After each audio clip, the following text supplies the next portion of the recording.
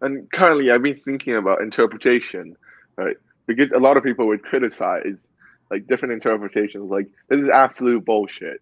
Because you know when when people like Freud start interpreting the phallic inside Dostoevsky, like it does seem rather absurd. And I think similarly, a lot of times when I'm reading and I find these strange connections between different different texts, different books, and different authors. It's like, well, do they really intend this, or am I sort of extracting this out, artificially creating them?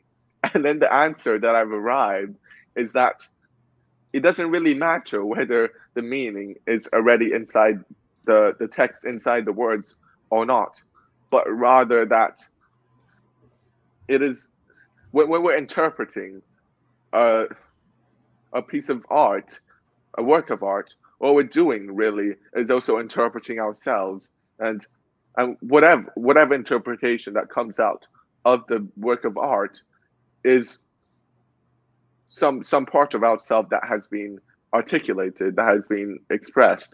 So in this sense, the the process of interpretation is productive, not perhaps because we can really exhaust all the meaning of the words of the Bible, but instead it is through this constant interpretation that we start to understand ourselves. And that's why these texts are so inexhaustible. That's why we can read the Bible 20, 30, 50 times and still find something new. Because what we're finding new is not only what's new inside the Bible, but what's new inside us. And it's almost the Bible is I guess, a key that enables us to understand ourselves better than we can normally understand it.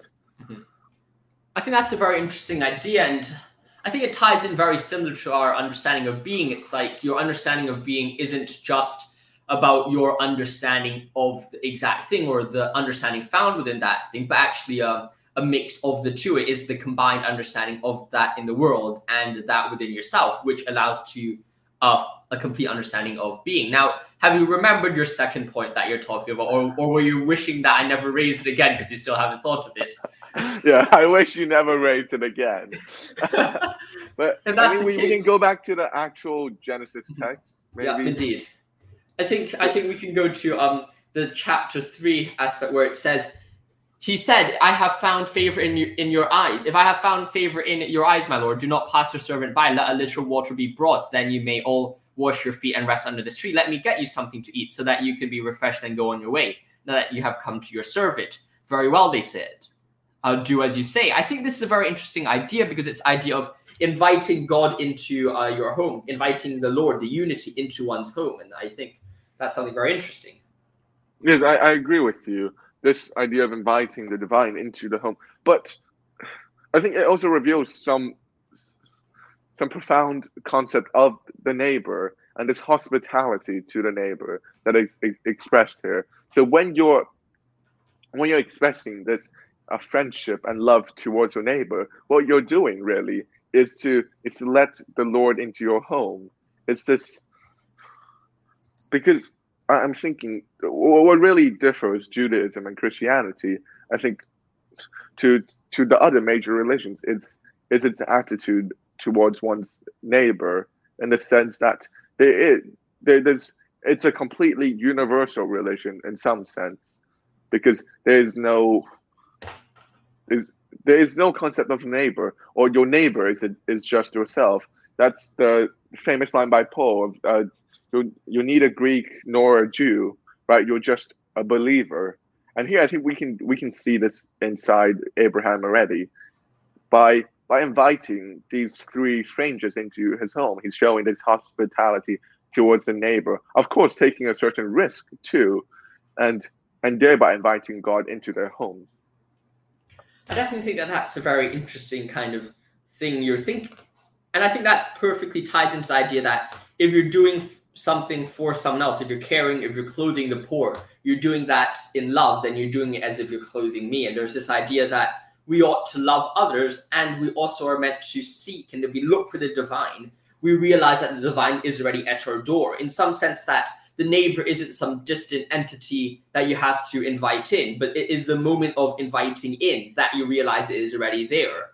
I think that there's this idea of knock and the door shall be opened unto you, seek and you shall find.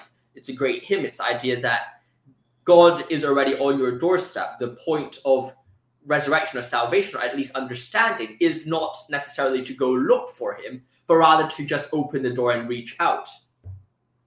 Yes, and the line, seek and you shall find. Well, first you have to go and seek. So you almost have to open yourself up. There's a very Heideggerian theme here, because for Heidegger, it's like, what's Dasein? For him, the fundamental, I guess, function of Dasein is this attunement towards the world that he calls a clearing, a certain openness, a creation of a certain space in which being can come through. And if you want to interpret it in your Tillotskian way, in a biblical way, then we are just this openness that invites God in, or we are this, humanity is this creation of a certain space, that a certain space in which the divine can inhabit itself, and perhaps a space that a certain area that is carved out of the meaninglessness of the rest of the world. And I think this, we also have to emphasize on the meaninglessness of certain events, because we don't want to go into, as I told you before, this kind of strange pantheism. It's like, well, COVID hit. There's a divine reason for that. Everything has a reason. Everything has a meaning. And said there are some things that's meaningless, and I think that's also the teaching of Job. But it is despite this meaninglessness of much of suffering that for us, by clothing the poor, by inviting our neighbors into our homes, that we can carve out this small space that the divine can inhabit. I definitely agree with you. And I think that is such a beautiful idea, the idea of the need to invite the neighbor in, the divine in.